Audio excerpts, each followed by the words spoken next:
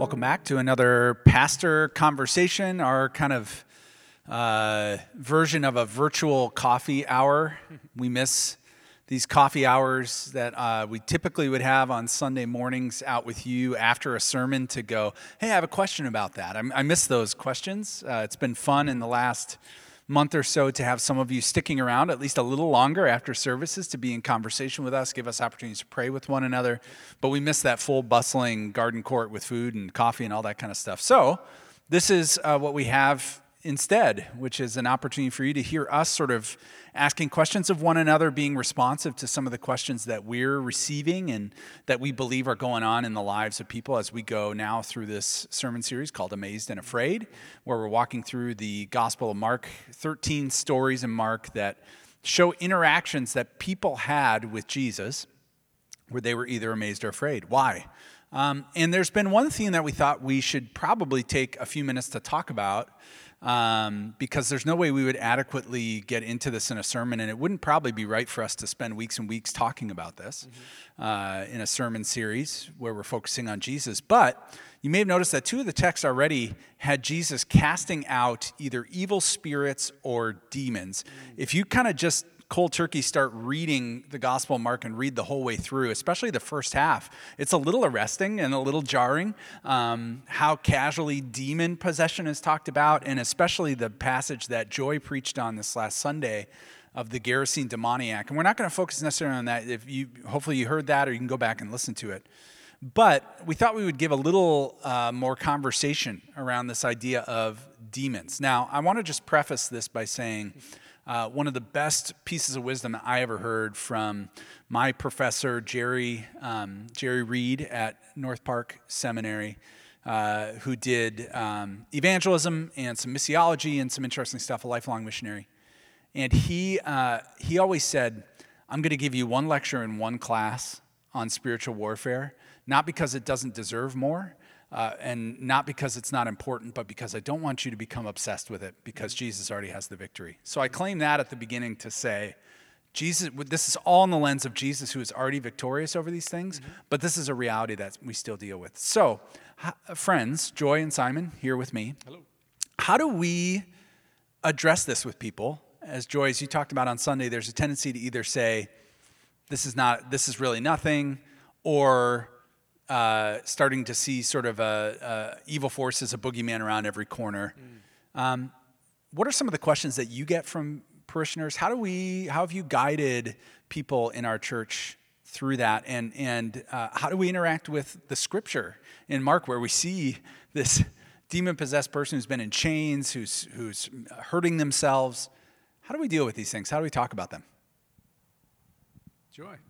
Yeah, well, as I mentioned yesterday, I think, and C.S. Lewis writes this about this really well at the beginning of the Screwtape Letters, and there's a kind of two extreme tendencies, and one is to be a modern materialist and say there is no spiritual world, there is no evil spirits. When we read that part in Scripture, you can just say someone who is mentally ill, maybe schizophrenic. And Jesus healed them, but he didn't heal. It wasn't an exorcism. He just healed their mind and their heart. And I would argue that I do believe mental illness exists and is real and sometimes has physiological and physical causes. But in these situations of these stories, especially we see in Mark 5, it is a evil spirit. It's a demon that's tormenting this man. This isn't something that could have been cured with therapy and medication. And one of the things I love about this story is that we really see what this kind of, we would maybe say a demonic possession, but an indwelling is probably a better, more biblical idea. This man is more strong than normal people are, and he has knowledge about Jesus that one wouldn't have. He's a Gentile. He's in a Gentile region. He wasn't around for Jesus' baptism. He doesn't have this knowledge in a normal human way. So there's definitely spiritual powers going on, and that's real. One of my challenges in this, and even like teaching this to the kids, to my children at the Sunday Kids Camp, is how do we talk about demonic powers and tell the whole story of Scripture without kids being afraid? And I was asking my own kids just about their own thoughts about this story. And I said, well, when did you learn about evil spirits? And my daughter said, well, when I was 5. And I thought, okay, that's pretty young. And then I said, well, do you ever feel afraid when you hear this story? Are you afraid that you'll be like that man, or that an evil spirit would possess you or indwell in you? And my son said, well, the Holy Spirit is in me, so I don't have to be afraid. And I really think that that's important for all of us as we hear this story, to remember the importance of recognizing the Spirit in us, both individually and as a church, and keeping in step with the Spirit, as Paul writes, and that we don't need to be afraid, but it is a reality then and today. Simon, you kind of put together this series, and you chose the text, and you didn't hide, you didn't run from these texts, Right. About demon possession. You went straight into them. So you must think that those are still relevant for us to be talking about and working through. Yeah, it's always a fascinating. And I had similar counsel when I was in seminary as well. Like, hey, we're going to talk about this, but it's, you know, the reason Scripture doesn't give you a wealth of information about the demonic realm is because it doesn't want you to focus on that. We want to be informed, but we don't want to be focused. And so, but I also think there can be a danger of reading Scripture with an eye of modern, like, irrelevance, right? That we look at it and we go, well, that just means how they described ancient things back then. They were uninformed. We're so much smarter now. And you kind of read it as fairy tale. And it really isn't. I mean, the way the Scripture writers are capturing these stories, they happened specifically how they were described, and they were real entities that Jesus encountered and had mastery over, that I believe still has relevance for us today. Again, not that we want to focus on it, but we certainly want to be aware. So let's be aware a little bit. There are scholars who've given their lives to the study of angels and demons. We know some of them with connections to this church even. If somebody comes up to you and says, I didn't really know this whole concept of spiritual warfare, someone mentioned it to me, what is that? What do you mean when you say spiritual warfare? What's your elevator answer if you've only got a minute or so to sort of answer that? I look at kind of the layers of authority, right? So we know that in the heavenly realms, Jesus, ordained by God, has authority over all of creation, right? He's at the right hand of God. Between us and the heavens is a spiritual realm, which according to Scripture has also been given some authority, and there's a dark realm to that. There's a dark authority to it, where, you know, Satan thinks he's ruling, and demonic presences, unclean spirit run around, and they're stronger than us in terms of they understand and have access to the spiritual realm, which we don't. So we have to access the Holy Spirit by faith and be assured of that, even as we encounter with these spirits that have, again, authority over a realm we don't yet see or can't see, but that does also break in, just in some ways like heaven breaking in. But again, always understanding that, you know, Jesus has authority over it all, and that's where our strength comes from. And clearly the fact that Scripture does mention Satan, that talks about demons, means that these beings do have power. They are not a power that can ultimately defeat the power of Jesus, but they are powerful. And so it's to our detriment if we treat those things lightly. So yeah, spiritual warfare is a battle that's raging all the time, something we can't see, but often we can sort of feel, right? Yeah. Let's talk a little bit about just discernment. You talked a little bit about parenting and teaching the children, but even the adults in our church too. How can we be equipped to know and be sensitive to that battle that is sort of going on? Yeah. I know we were talking before we turned the mics on just a little bit about even the content that we watch. In movies and so on. How can we be sensitive to those things to make sure that we're not running into things that are going to be destructive for us? Yeah, and I want to hear from Joy for sure, but I wanted to add also, like, not only is there, you know, informed theology, but unfortunately I have a fair amount of stories before I came to faith, and even in pastoral ministry, that I've had some encounters with these kind of wicked spirits. Again, not to the level that you would see in movies. I think Hollywood has its own version of that again makes it almost seem so bizarre and silly in a dark way, that it's almost amusing, but it's not. But I think it's real. I don't think it's like how the movies put on. And yeah, I've just had different experiences along with what I understand theologically that inform me that it's real. And yeah, there's ways that we can prevent. Joy, what do you have on that? Ways that we can be sensitive to those things around us or guide people in that. Yeah, I mean, I think in regards to how we spend our time, whatever media we consume, I mean, there's a sense that I think things that are good and are of God are going to lead to life, whether that's like delight and flourishing. So personally, I don't watch movies or media that make me feel afraid, because I don't think God wants us to be afraid.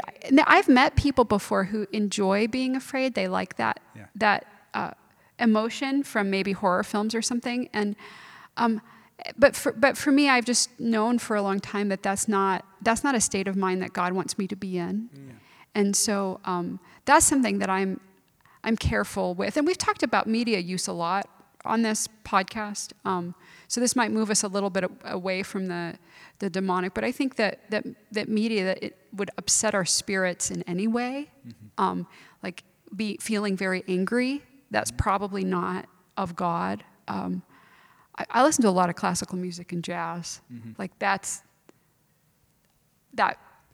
brings me a lot of delight.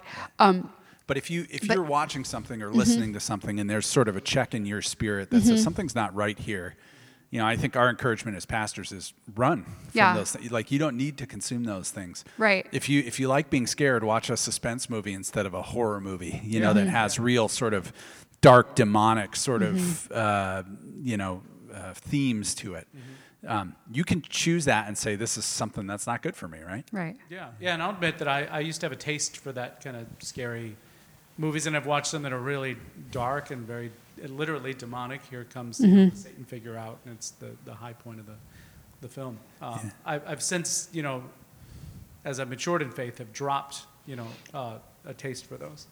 I was going to offer to you from 1 Timothy chapter 4, first couple of verses says, "Now the Holy Spirit expresses that in later times some will depart from the faith by devoting themselves." So there's a devoting of self to deceitful spirits and teachings of demons. This through the insincerity of liars whose consciences are seared.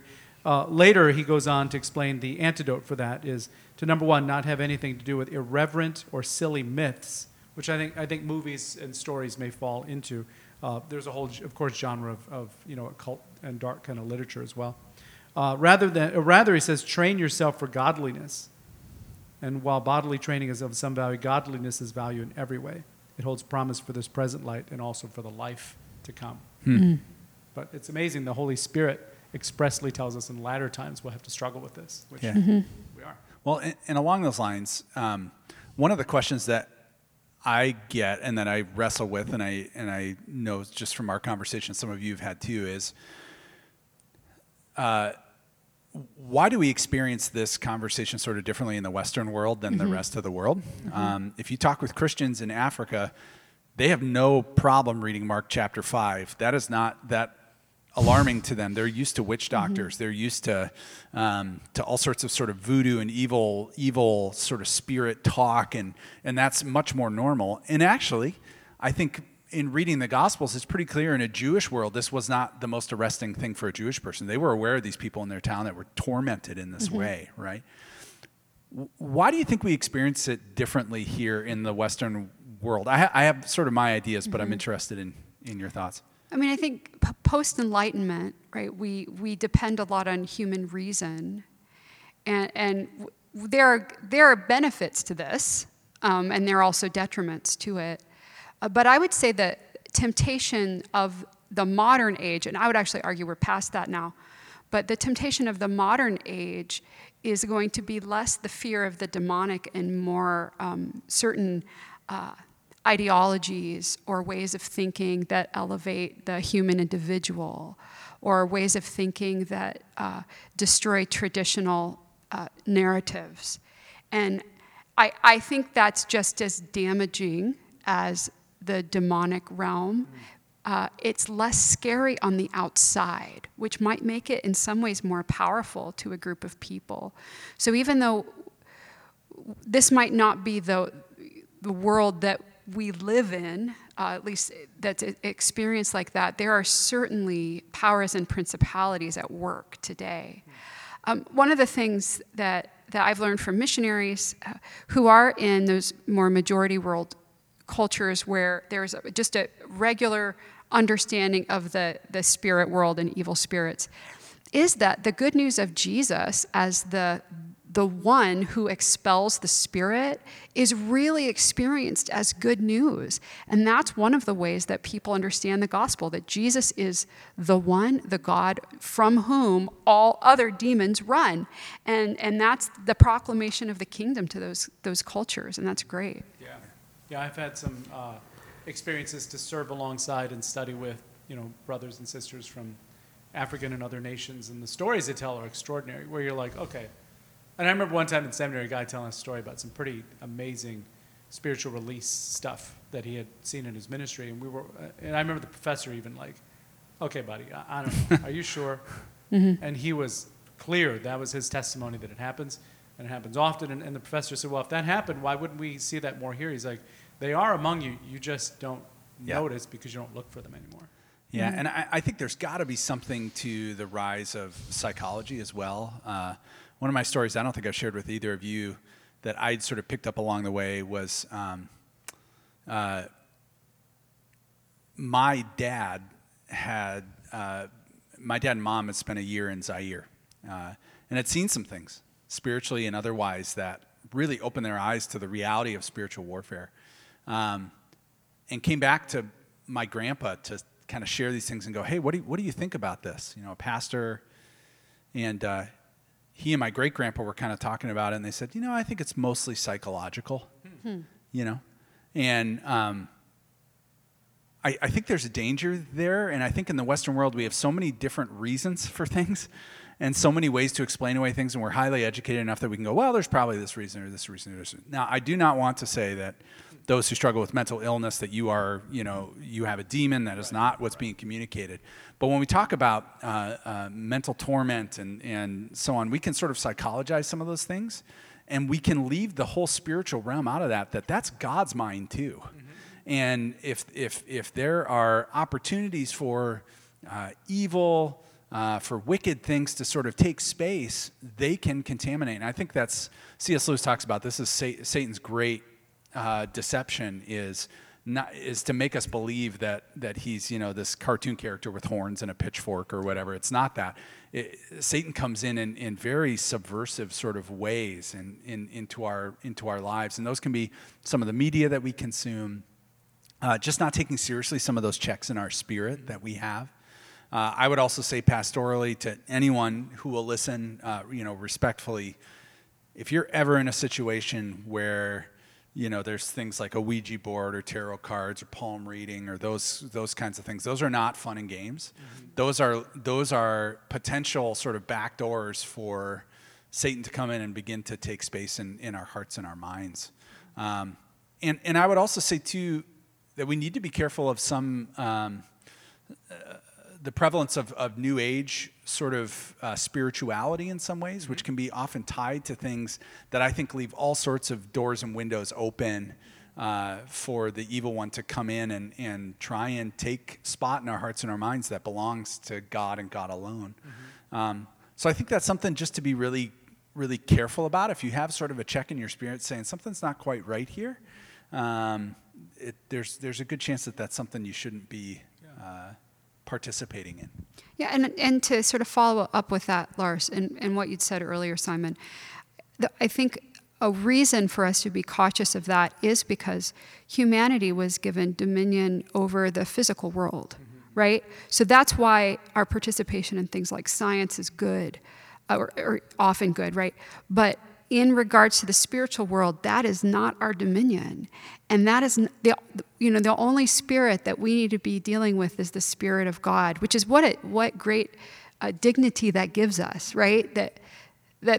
So that's the only spirit for us to be in communion and communication with, putting our hope in. And the other stuff that is not our realm, and we need to stay out of it. Yeah. I'll call out one that's, I think pretty common. You were talking about kind of having your eyes opened, especially when you do foreign missions. Yeah. It's almost like those, what are those colorful mass posters you stare at, and if you stare at it long enough in a weird way, Yeah. a picture emerges. And then once you see it, you can't not see it, you know? Yeah. I remember going to Guatemala, and we were deep in the country, and seeing people at night, and it was otherwise a pretty nice, pretty rural town, but there were people there that were really drunk, but it was to a level I'd never even seen, and I've been around, but our guide was telling us, that there's kind of Western alcoholism, and then there's alcoholism at a level you've not seen, and these people were like zombified, drunk. Again, I've just never seen somebody inebriated to that level that was alive, right? But of course, we know that alcohol is a spirit. Mm-hmm. It's easily referred to as that, right? So that may be one where it's just okay. There's one to a certain level. Once you kind of see it, and then you see it more applied, in contemporary life. But yeah, I think again, we can't be uninformed, but we can't be overly focused either. Yeah. And you talked about, say what you said earlier about the security of your house. Yeah. That was good. Yeah, because we were talking about what do we do to keep ourselves secure, and I love what your son said about the idea of the Holy Spirit being the key protector. You got to have the Holy Spirit in your heart, and nurture that presence that secures it. But we're all pretty well versed in the idea that you lock your doors at night. Like in town, you're supposed to make sure your car is locked. You don't leave the fob in there, because how many cars get stolen from Hinsdale on a regular basis? I actually left the fob in our minivan the other night, sitting right on the console, and I came and I was like, well, I cannot believe somebody did not steal that van. But because we have now a practice of like making sure the doors are locked front and back, the security lights are on, and I think we need to do that in our hearts too, mm-hmm. and especially with our family, just to make sure the windows and doors are locked, that especially with kids now, they have 24-hour open access to the internet, which I think is so dangerous if it's not checked and accountable, right? So check what your kids are watching. Be aware of any weird behavior that might evolve if you start to see them unable to rest peacefully or worship peacefully, or as I even mentioned when I was talking a couple weeks ago about the unclean spirit, where even spiritual practice or worship, you start to get tired. The Bible is not actually boring, but some reason we come to it and then suddenly we feel sleepy. Just be aware of those kind of things, and how do we nurture then the presence of the Holy Spirit, which can protect us from those indwellings, as you talked about, or influences of unclean or wicked spirit. Yeah. And one of the signs that exorcists will notice is a sort of being repelled by spiritual practices, prayers, Bibles, worship. Mm-hmm. And so I think something that's part of that for us is to continue our faithful practices of regular worship, regular gathering together, regular prayer, mm-hmm. regular scripture reading. And not first because we don't want to be oppressed or indwelt by a spirit, right? But first because we love God. Right. But that is a benefit to it, right? We love the God who Jesus can cast out a demon without using an amulet, without mm-hmm. Proclaiming the name of anyone, because he's Jesus. Yeah. And even the demons in the story yesterday, they have to ask permission for where they go next, which I think is funny, mm-hmm. right? They don't just run away, right? They're like, well, can we please go in the pigs? Right. Yeah. I mean, there's a sense that Jesus is all-powerful in that situation, yes. and they know it. Right. Yeah. Right. Okay, so I give it, I have a couple of creepy stories, but I'll save them if you want. One in particular, I remember a parent at my previous church was just concerned about her son, who was showing some kind of darker behavior. Otherwise, decent kid, but she invited me into his house and into his room when he wasn't there, and just to pray over it. And she asked me, if you walk around, do you see, anything that kind of feels, disturbing? And so I remember walking around in his room, and she gave me permission to look around a little bit. And I did find a weird little, it was like an action figure, but it was an unknown figure that I had not seen before. And he had it kind of tucked in a particular place in his room, in a cabinet, kind of in this weird way. But you could tell that it was easily accessible. And there was just something disquieting about that presence. So I just grabbed it and took it out and asked her for permission to get rid of it, and I did. I'm not saying that was a trigger and suddenly he was fine, but that did initiate a season of healing for him and he later came back around and was a solid kid. So Yeah. yeah, I think you just have to be aware. It can be strange things like objects or movies or particular kinds of music. You talked about dark music. There's some really dark stuff out there. Yep. We had a similar situation with one of our kids that was starting to read. It was a crowd kind of writing. It was like everyone could write their own part of the story online. And it just, as she was starting to describe, I'm like, that doesn't sound good at all. Yeah. We looked into it a little deeper and we're like, no, sorry, that you can't watch that. You can't read that. So it's just even literature, stuff like that. You gotta be aware. And I'd be careful of anything that is given that seems to have some sort of spiritual meaning to it, and you don't know what it is. An artifact, a piece of art, a sculpture, those kinds of things, trinkets. I would also say any sort of situation where you're asked to make vows in any way other than Jesus' name, in a spiritual sort of sense, is dangerous. Yeah. And you should at least be questioning that. Sort of vows that you make, and I would just say, pray. One of the best ways to just continue to kind of close those doors and those windows and keep things sort of sealed up in your heart is through prayer, through a God who hears you and cares about you and is Lord over those any sort of evil yuck kind of stuff. I mean, I feel like I have to do a regular sort of prayer cleansing in my own life of things like lies that I'm telling myself. I stink at this, or I'm no good at this, or I'm never going to get this. That doesn't come from God. So we pray and we go, okay, we're going to pray through that, and whatever it is in my life that sort of opened that up, whether that's a sin that I've committed or something that's sort of glommed onto my life, kind of constantly just going, God, purify me of that. And we believe through Scripture that God does that. Yeah. And to bless your home. If you've Yeah. to go through your house with your family and pray for each room and pray for your kitchen and the bathrooms and the bedroom and pray over your computer and your phones, and not because we have hope in the prayer. The prayer isn't a magic charm, right? It's that we have hope in Christ. And that's really important to differentiate, because a lot of these kind of spiritual things we're talking about, there's not often the belief of like a God or a deity behind them. It's that the thing itself has power. But we know it's Jesus who has the power. But to just recognize his sovereignty and lordship over our lives and our homes, and to be able to do that in prayer.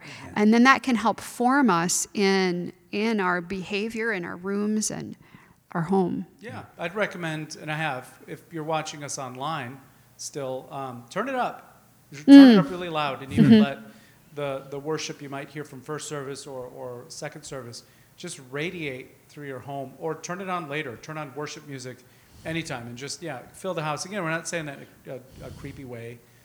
It's just a way of filling your house with the presence of the Spirit. I'm trying to do a few more things lately to just take care of myself better. So exercising more and taking different, vitamins and stuff. And they all say on the package, before you start taking this, check with your doctor. I never do. But I would say the same to our friends out there. Like if you're at a place where you're like, my kid's starting to do this thing and I'm not sure, or I was invited to something. Recently I was aware of something that was in our town in Western Springs, a gathering for moms, women, that had some weird elements to it that I was very uncomfortable about. And I sent an email out to a few people that I could tell were at least related to it. But it's okay to say, hey, I was invited to something. It has, you're saying, kind of vow elements to it. Maybe I'll check with the pastor and just see, just to get our opinion. We would love to get those kind of phone calls. Yeah. Or my kid's listening to this kind of music, or is reading this series of books. What are your thoughts on it? I know we would love to get those kind of calls. Yeah, and I'll just say there's an open invitation from the three of us. Anytime, any one of us, you can call and say, would you come and just bless my home? Yeah. I don't know how to pray for my home. Come walk through, and we'll teach you how to do it so that you can continue to do that in your own home. If you have a child who's having a tough time sleeping or is having nightmares or something like that, I mean, one of my first encouragements would be, hey, could I come over to the house and just just pray, and maybe it has nothing to do with the space at all. But we believe in those man-made structures too, that there may have been things that happened in your home years and years ago that we'll never know about, right? We just want to clean that space and just sort of sweep it out and claim Jesus' lordship over that. So I'm aware that we could continue to talk about this for a long time. I think we've already gone longer than I planned. But very interesting topic. We'd love to hear questions from you. And if we get more questions and sort of feedback, we will definitely in this series turn on the microphones again and have an opportunity to talk a little bit more and give you guidance. But I think Simon's word is a great word. Check with your doctor, check with your pastor. This is part of what God has called us to do, is to be aware of this battle, to claim Jesus as Lord and winner of that battle, and to join you in the midst of battle and claiming the light of Jesus Christ in the midst of so much darkness. Mm-hmm. So let me pray for us. Yeah. Lord, would you protect us? Would you set a hedge of protection, a filter of protection around every listener right now, their hearts, their minds, their families, their homes, their places of work, that filters out the bad, the evil, that which would seek to discourage, destroy, lie, and instead just leave that which is good and from you, the encouraging, the hopeful, the uplifting, and the ultimately victorious. We claim Lordship, Jesus, your Lordship over all things. You are creator of all things. You are Lord of them, even in the spiritual realm, the things that we can't see. So we trust you, Lord. And Lord, we ask that you would guard our hearts even as we talk about this difficult topic of evil, of demons, that you would guard our hearts from getting too fascinated, too interested, or scared. That is not from you, Lord. So we claim you as the God of encouragement and wisdom. And Lord, may we see you as the one who is constantly purifying and protecting and encouraging and leading. We thank you, Lord Jesus, in your name. Amen. Amen. Thanks for joining us, everybody.